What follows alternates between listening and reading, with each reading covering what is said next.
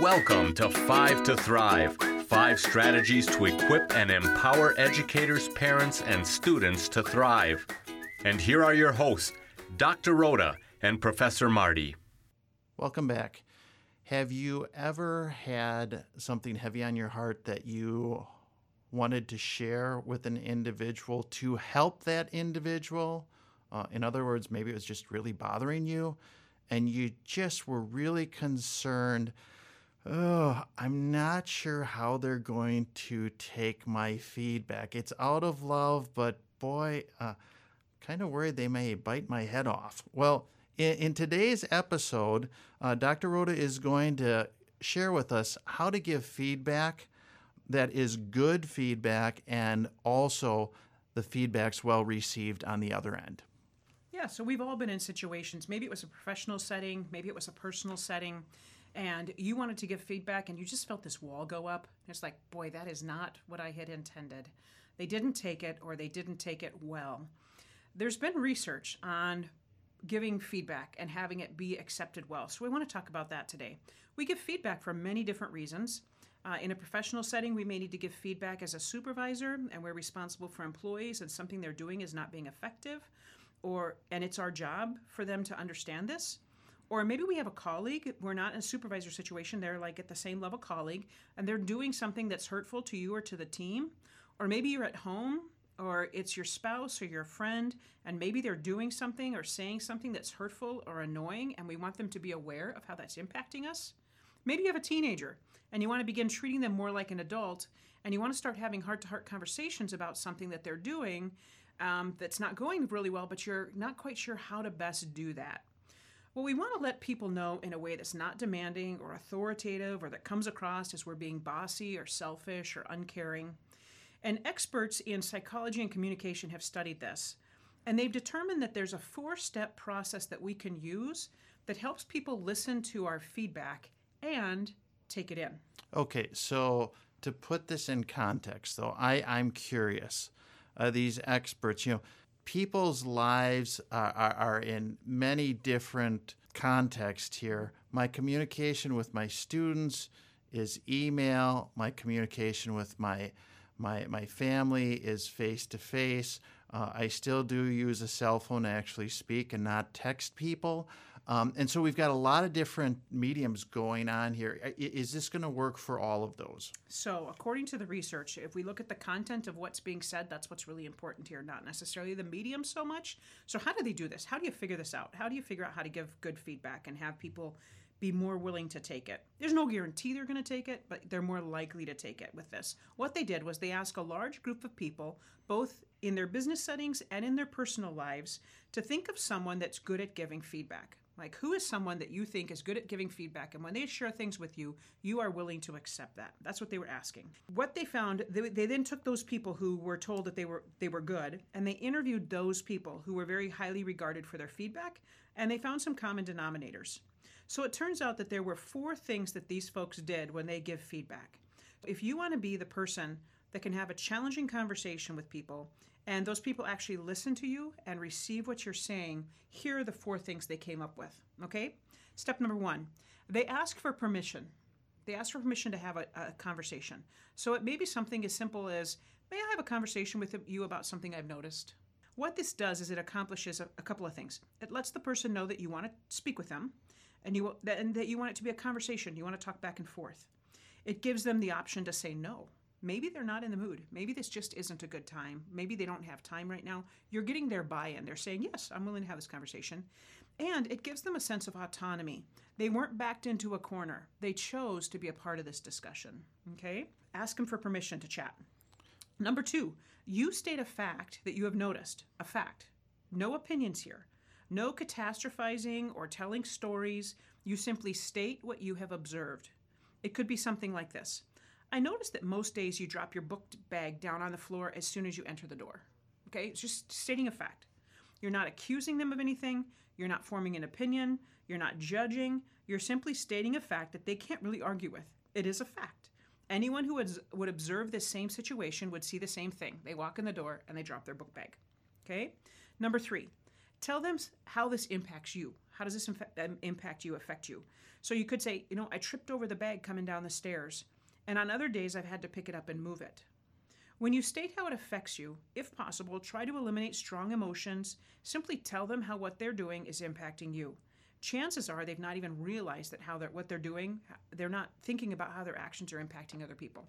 So ask for permission to talk to them, state a fact, and then tell them how that fact impacts you. The fourth thing, ask for permission to discuss a solution. So you may say something like, can we brainstorm some ideas to fix this in the future? Ask for their buy-in towards a different solution or action. So, or you could say something like, what are other things you could do with your backpack that you're willing to do on a regular basis? So you're going to, number 1, ask for their permission. Number 2, state a fact. Number 3, tell them how this is impacting you. And number 4, ask if you can discuss a different resolution for this. This strategy opens up conversation that isn't highly charged with emotion. It gets buy-in from both people.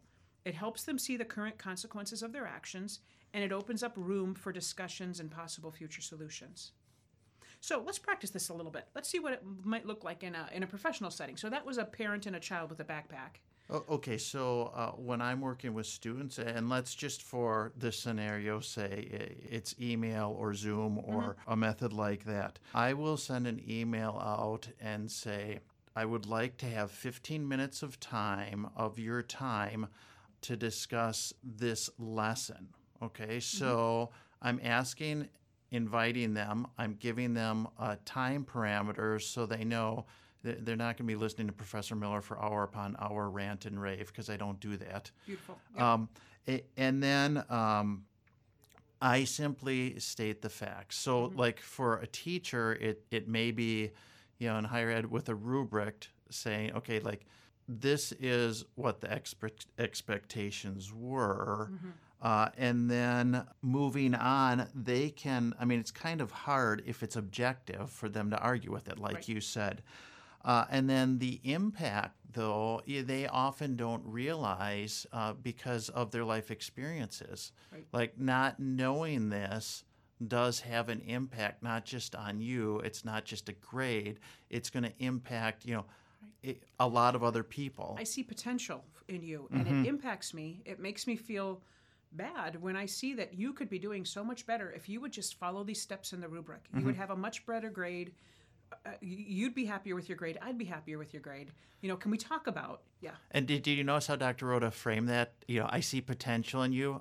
That's the positive framing that needs to really happen.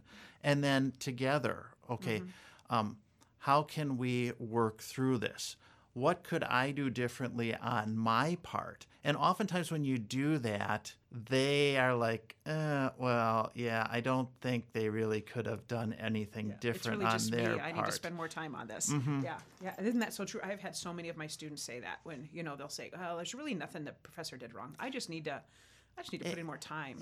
And sometimes in their heart, they really know that. Yeah. They just need someone to keep them accountable. And that's why this is so hard in our society. In some ways, it's tough love. You want them to do better, but people don't want to have that uncomfortable conversation because of the unknowns. And the other side benefit that is just so beautiful is it also helps establish that internal locus of control. What do I bring to this? What can I do to make this situation? Instead of always thinking about other people and what they're not doing, what can I do? What's in my realm of influence? Which is just such a huge life lesson for all of us. Yeah, and so that's an excellent example in a classroom setting. If you're in a professional setting, you have a colleague that's consistently late for work. She has to drop the kids off at school, and you feel bad for her harried mornings. She's always coming in ragged and late, but it's every morning. She's consistently showing up 20 to 30 minutes late every morning. So you decide it's time to have a conversation with her. Okay? So could be as simple if we follow the 4 steps, ask them to have a conversation, state a fact, tell them how it impacts you, and ask if you can discuss possible resolutions. So that first step, may I chat with you about something I've noticed? Sure. This morning you were 20 minutes late for work. Yesterday you were 25 minutes late. Most mornings you're not here at 8:30. Okay, that's an observable fact, pretty hard to argue with. Anybody could look at the clock and see she's not here. When you're late for work, I have to answer the phones, I have to greet our customers for the first part of morning, and at the same time, I'm also trying to do the work that I'm responsible for in the first part of the day. I'm not able to do both jobs well. my things are falling behind because we need to take care of our customers first. Would you be willing to talk about what we can do going forward so that we're both able to do our jobs beginning at 8:30 in the morning? And so I'm just smiling here because we're talking about employees and work time. And parents, this applies to at home. Absolutely. With what time your kids wake up and probably perhaps what time you wake up too. But generally speaking, I've got a couple kids that they see no reason at all why they need to be up before noon. I mean, they can do their homework when they want to do their homework. But what they don't realize, because of life experiences, is it does impact, and then it ties back to previous episodes about habits, structure, etc. So this is really, really good advice if you're a teacher, if you're an administrator, if you're a friend, if you're a parent, if you're a spouse. Absolutely. And it's not to say that this is a magic bullet. I wish there was a magic bullet. This side of heaven, there won't be.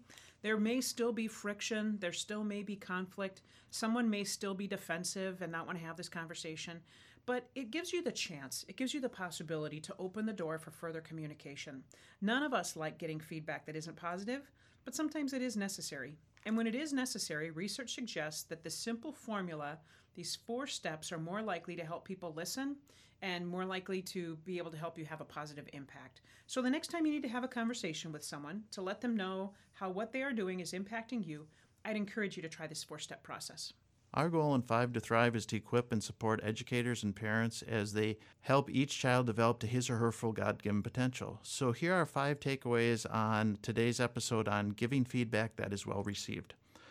Number 1, very, very important, ask for permission. Number 2, be very objective in your comments. Remove the emotion. Number 3, share with them the impact that their actions are having on you, again, objectively. Number 4, brainstorm solutions together. And number 5, model, and your kids and students will grow and learn. And I'm going to add number 6 in again. Sorry, Dr. Rhoda. If you haven't had a chance, I'll abbreviate it. If you go to the resource tab, there's a great link. Dr. Rhoda wrote a chapter for Women's Devotion that just was published. Thanks for taking the time to learn with us. Let us know how you're doing. If you have questions, challenges, or successes you want to share, please let us know through the comment section of our website. May your week be blessed.